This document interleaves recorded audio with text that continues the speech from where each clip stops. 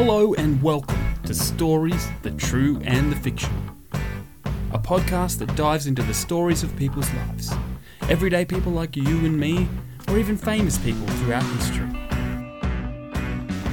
But we want to get you, the listener, involved as well. So if you have stories, things that have happened to you, amazing things, hilarious things, random things, whatever it may be, send your stories to thetrueandthefictional@gmail.com. So until then, we're going to dive into some of the interesting true stories from modern history and beyond. So strap in, it's story time. Well, it's another episode, Ryan. Yes, it's that time again, people. Hello and welcome. Hello and welcome. A little while ago we did stuff on animals, and I think we're revisiting the animals because, well, who doesn't like animals? And who doesn't like war? That's what we're... Yeah. Animals that help at war. Because it's not only the humans that serve the military. But animals have served our country well. Not just our country, your country. Yes.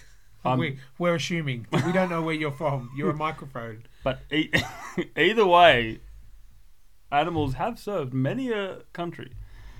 Now, again, this is where we get our title of The True and the Fictional, just in case some of these seem a little bit... Far-fetched. And as always, if we get something wrong, we will retract it. Mm-hmm. Let us know so we can do so. And, you got any stories that you want to share? Has your little puppy gone off to war on the back of a dolphin with Abraham Lincoln? Send us it to thetrueandthefictional@gmail.com. My cat goes to war every time I try and vacuum the house. It gets triggered back to Nam or something like that, and she just runs off and hides, and then I just chase her with it, and because I'm not a nice person. But yes, just send us an email with any stories. If you are a dog or a cat, a dolphin, an elephant that's been in a world war, we'd love to hear from you, or just get your human counterpart to type for you.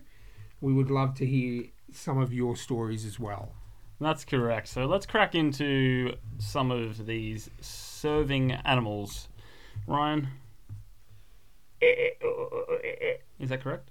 It's I don't speak dolphin, but looking at this dolphin, he has a sniper scope attached to his fin. So this is pretty impressive. So this first one is called Dolphin Spies. For over 40 years, dolphins have helped the US Navy to detect, locate, and mark mines, as well as suspicious swimmers and divers. They were used during the Vietnam War and Operation Iraqi Freedom. That's such an American sound. Operation Iraqi Freedom. Yeah. But this is kind of going back to that story you told about the whales at Eden. You know, similar family, similar breed. You know, helping them detect things, and like those whales were helping the family kill other whales. But this it's quite similar. Maybe it's a genetic trait between these species or something. Well, they're both intelligent. So yes. Really well, dolphins are apparently, aren't they, the second most intelligent species on the planet? Probably. I think, aside from apparently humans. And I say apparently.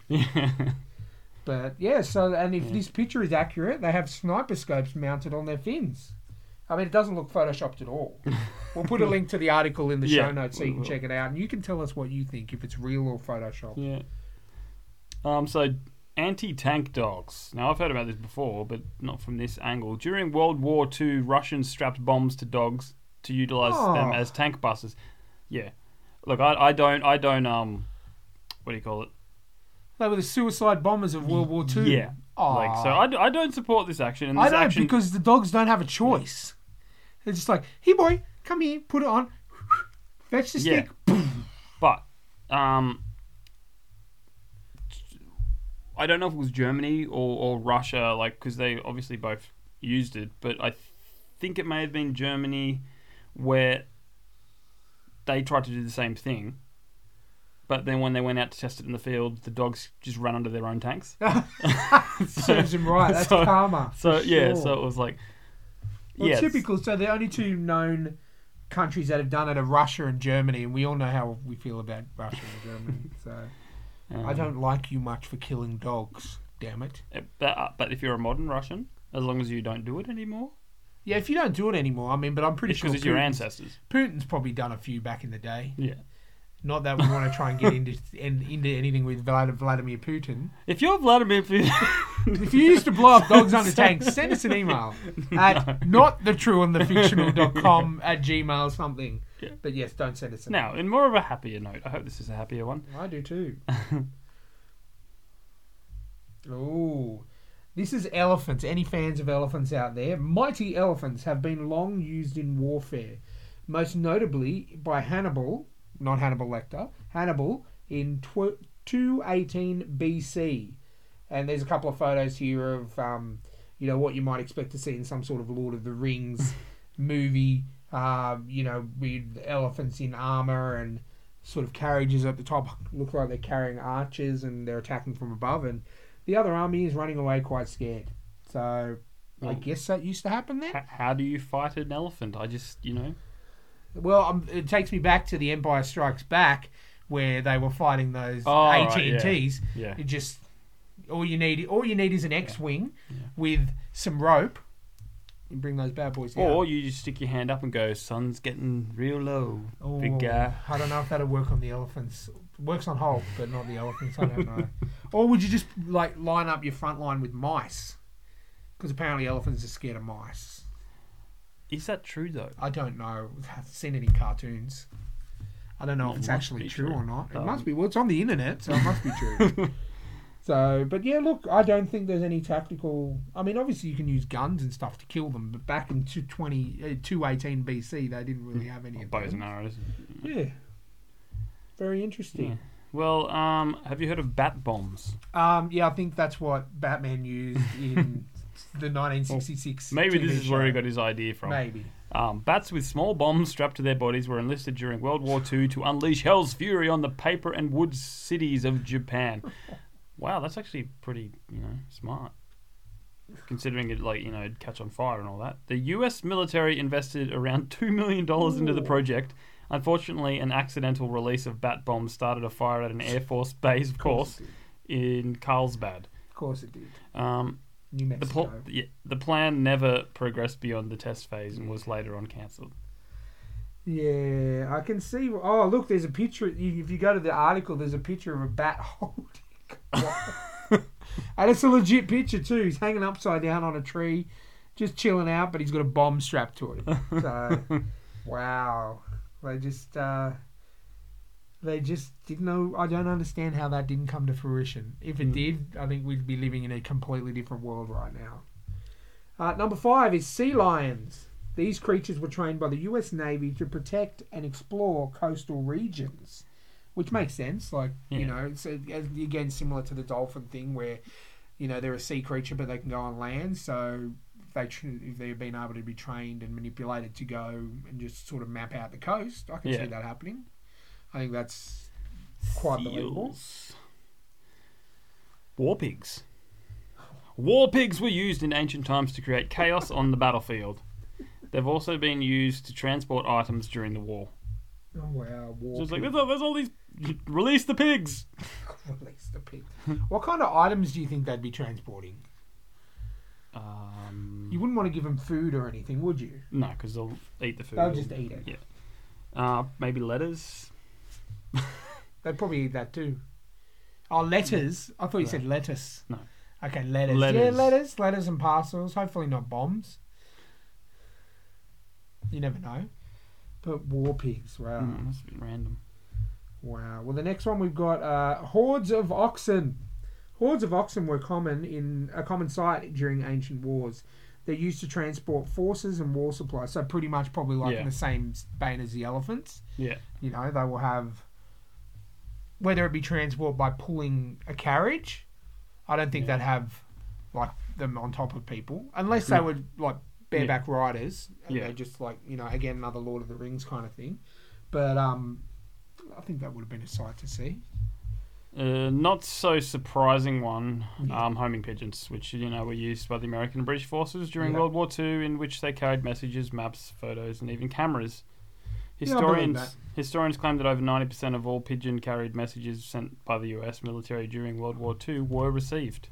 Okay, so quite reliable. But those 10% was so important. The 10% of the 10% you have to catch in Did you know that? game. Did you know that it was the on that 10% was the secret herbs and spices of no, but you never know. Oh, no.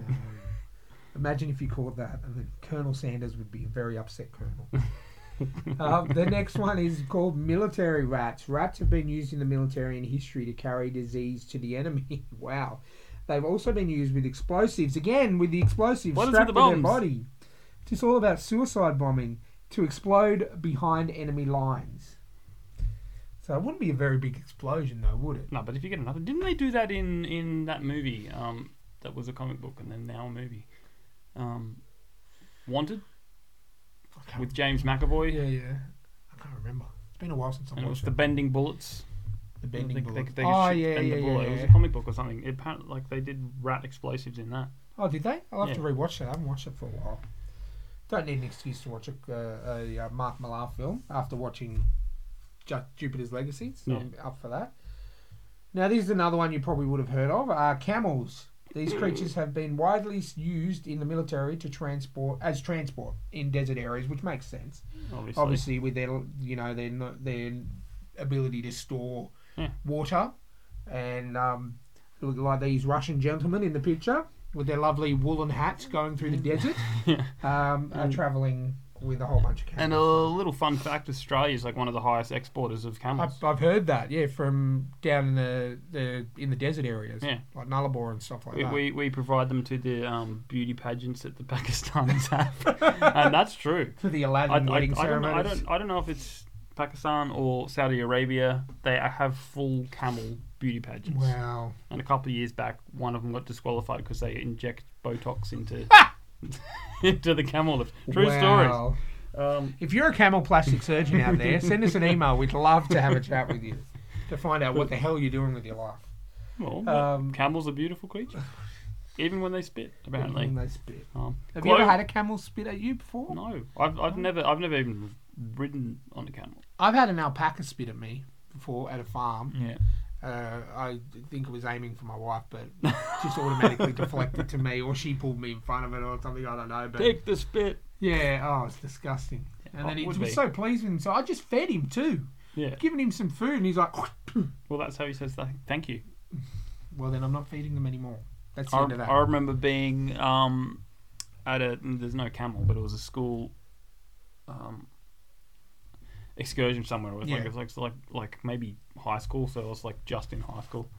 You went to this little farm. You had groups of people. One group would go in, and the next group would go in after. Mm-hmm. But we went in, and there's like pigs and emus and horses and all that. There was like an emu walking around, and I took off my hat, put grass in it, and then it fed it to the, and I was like, I really liked what I fed it.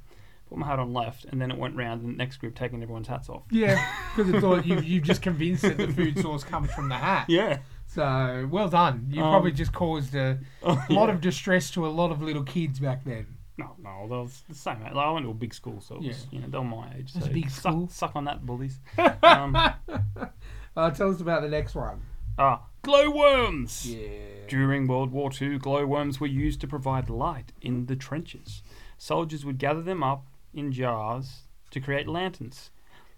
Green lanterns? They were green. So used for reading maps, intelligent reports, and writing communications. I can confirm that because I went to Katoomba. Yep. And you don't realise how bright these things are. We went on a glowworms tour, and you sit down. You go down before dark, so at dusk, and you sit down, and then the tour guide says close your eyes. Yeah. When it starts to get dark, you open it, and it is literally the brightest thing I've ever seen in my entire life. They're all over the walls. Yeah. Oh, absolutely amazing. You can see them move and the lights just... That's cool, but because there's also the glowworm tunnels out of Lithgow. Yeah. That was absolutely terrible when I went there because it was like maybe in a public holiday and everyone was going, and you get to the glowworm tunnel and it's just people going, and then there's a big sign that says, if you want to see the glowworms, don't talk, be quiet. Yeah. And then they're going, where's the glowworms? This is stupid. And you're just like, Some people, they just don't understand. Because they did tell us you got to be as quiet as possible. Yeah. Well, on the tour we did, they only took 10 people. Yeah. You walk down and they said, quiet. And you just sit there, open your eyes and all over the world, millions, or maybe not millions, but thousands of them. Yeah. Absolutely amazing. I could definitely see how they would be, something that the soldiers would use, to adapt to use, when there's no light sources or anything like that. The next one, I haven't even read this. I thought I'm going to say this is in Russia, but it's not. It's actually Poland. A 250-pound soldier bear named Wojtek was trained to carry mortar shells and boxes of ammunition during World War II. He was officially enlisted in the Polish army in 1944 and travelled with the Polish Second Company. One time he discovered an Arab spy hiding in that unit's bat hut. Wow. And he's even got a statue. He's got a statue, like a statue of him and a soldier in Poland. So look at that. Good for you. I like to... out of all the things that you could have used a bear for... Yeah. Like mauling and killing people and stuff like that, they chose to use it for not such a bad thing. Mm. So the next one everyone will be familiar with. So why don't you let us know, Jamie? Bees! Okay, yes, I skipped over one. You skipped over one. Tell us about bees.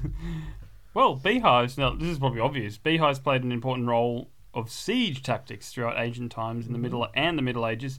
They were thrown down or launched in catapults towards the foes. Bees are still in use today to seek out or detect explosive materials. Well, I can remember from Ghost of Tsushima where you had to sometimes shoot down the bee nest. But it makes sense. You just throw the bees and the devils go. Ah! If you shoot it down off the tree, it just drops and breaks the hive. They'll just go nuts. Yeah, and they'll just Or you just secretly plant the queen in one of your enemy's coats and they'll follow it for days. That's what we found out before. That's right. The next one is war horses. These magnificent creatures have played a huge role in warfare, more than any other animal on this list, tracing their use back to the 2nd millennium BCE until this very day. So, I think there's a movie War Horse, and yeah, and there's a famous Australian war horse called Bill the Bastard, who he was very intelligent. Like only one person would ride him. Mm-hmm. Like he'd only let one person, and then like famous people, like one of the best riders in the world, would come along and go like, "I'm going to ride Bill," and then he'd get on Bill, and then Bill would go cool for about 10 meters and then stop. So he's toying with the. He survived Gallipoli. Oh wow! And what was the other one? I know he survived two different assaults. Yeah. Maybe he may have been in the horse charge. The what they called the light horse charge, which is the light horse, yeah. Possum, don't. Okay. I could be wrong on that, but I know he survived two significant ones, and then was in war. You couldn't bring animals home. Yeah. So most horses were sold off or just given to locals. Yeah. Otherwise they get shot, and which is they gave Bill to like someone over in Gallipoli or something like that, and he lived out the rest of his life. And as far as we know, yeah, could have been eaten for dinner that night. That I hope not. I hope not too. Because I don't think he would have let them. I hope he would have walked like 10 meters. Yeah. Put 10 meters into the pot and go, nah, not happening. Out of defiance, it would have been like, this is going to taste terrible, and they're going to be like, ugh. Oh, okay. Well, the next one seems like Wakanda Forever to me, but you go right ahead with this one. You do this one. Okay. I'll do the next one. See if you can guess this. Play this along at home. In early times, historical evidence shows that something may have been used by the military as attack animals and to create chaos in the battlefield. Did you get it? Did you guess it? The correct answer was possums. The correct answer is not possums. The correct answer is rhinos. And again, I can see this point. It's kind of like a point and shoot thing. Yeah. Just go, point them at the enemy, hit them on the bum or something, and off they go. Just. Oh, I hope they don't turn around. I hope they don't turn around. Yeah, you never smacked know. me. But yeah, I can definitely believe that. So I would like to see Rhino in battle. So if anyone's got any footage, shoot it to the true and the fictional @gmail.com. Please. Now, to wrap this episode up, I'm going to talk about one of my favourite war animals from Australian history. He's called Horry. There's a wonderful book on it called Horry the War Dog by Roland Perry. I'll put a link in the show notes where you can get it on Amazon and all that. I cannot for the life of me remember which war it was. It may have been probably World War II. I'm going to say it's World War II. But Australians were over in Egypt and they found a little Jack Russell pup, and they raised it like it was malnourished and all that, and then they raised it up and it basically became the mascot of them. Okay. It was real good friends with the cook for obvious reasons. But he could hear the sounds of the planes flying over. So they had massive warning before they were going to get bombed. Oh, okay. That makes sense. That sort of thing. So Horry would be like, oh, planes are coming. And everyone's like, run! But yeah, he survived war. And then when they wanted to take him home, they... because you weren't allowed to take animals home there, and if you found them on the boat back home, they'd be shot or thrown overboard. So cats were getting thrown overboard, geese were getting thrown overboard. Yeah. But they trained this little pup to sit in this guy's backpack. And there was times where they'll just not move or not make a sound. Wow. And there was times where they were getting proper checks. Yeah. And then guys walking back and forth going like, your collar's not straight or whatever. And then this guy's sitting there with Horry in his backpack. And then, and he's going, don't make a noise, please don't make a noise, please don't make a noise. And then, but he ended up smuggling him back home. Oh, wow. This is where it gets sad. Oh. They find out that he smuggled him back home. Yeah. And they demanded that he get put down. But the guy, Jim Moody, who's basically his owner, said, no, I took him to the vet, full bill of health, no diseases in him at all. And they go, no, you got to put him down. You have to put him down. And so he ended up going to a pound, getting a dog that looked exactly the same. Okay. He wasn't happy about it, because he's such an animal lover. Yeah. But war hero dog. Puts him, and then puts this one together. There you go, put him down. And then Horry, lived another 10 years, they say, where he got suddenly hit by a car, because essentially, once they figured out that he was still alive, when all this information came out, they were saying they were worried that maybe they were going to ask him to got to put him down. Yeah. So he got hit by a car, quotations, but the theory is that he didn't get hit by a car. But, okay. But he was a funny little dog. Yeah. That survived the war, saved people's lives, and now look at the dogs we have riding around in rich girls' purses. Yeah. That's where Horry would be ashamed. That's where the original idea came from. Putting Horry in the backpack. Kim Kardashian saw it. She's like, I'm going to put something in my bag. Yeah. Only Horry had to stay quiet at risk of death. That's pretty good to train an animal to be able to be, especially a dog, to be completely silent. Yeah. I think that's a well deserved honor. I'm glad he got to live out his life. Yeah. I've not so much at the expense of another dog, but yeah. But there's just off the top of my head, something I read in the book. It's written like a story. Okay. So it's true story, but they've just structured it in a way that it's it reads like a novel. Okay. All right. But there's talks of some of the things that happened, like Jim going to an Egyptian tavern, I need a room for the night. Yeah. And the guy, the bad English, they couldn't understand each other, and this guy's basically said, do you want prostitutes? And he's just like, yes. Something like that. And then I think he met a girl somewhere or something, like a proper date, and then she's taken in, supposed to meet her there, and then they're in the room, and then this prostitute knocks on the door. And he's like, that's a mistake. I didn't want this. Go back now. And then the owner essentially goes, oh, okay. and then sends up to another prostitution. And then there's 2 prostitutes at the door, and it basically ruined his chance for this one woman. Oh no! When in doubt, send 2. or learn to speak the local language. Yeah, but it's a really good book. Horry the War Dog by Roland Perry. Check it out. We'll put a link in the show notes. Check it out on Amazon. Great story. So if Horry, if you still are alive, if you've survived these 2 deaths in quotation marks, send us an email. Because of any of the animals that'd be smart enough to send an email, I reckon Horry would be up there. Oh yeah, definitely. I mean, if Cyberpunk happens, then I'm sure you'd have dolphins sending emails. Oh, that's great. Yeah, and as always, if you have any stories, send them to thetrueandthefictional@gmail.com, and we're happy to read them out on the show, and we'll even get you to come on. Sounds good to me. Make sure you email us. We need some emails. We want to have a listeners episode eventually, so shoot us through. Tell us some stories. Just make sure. Well, try and make sure it's true, but we do cover that by disclaiming the true and the fictional. Yeah, that's right. But the true story is always better. And I think we should at some point do some fictional. Yes, we should. Stuff. Should. So we'll start planning that. Yes.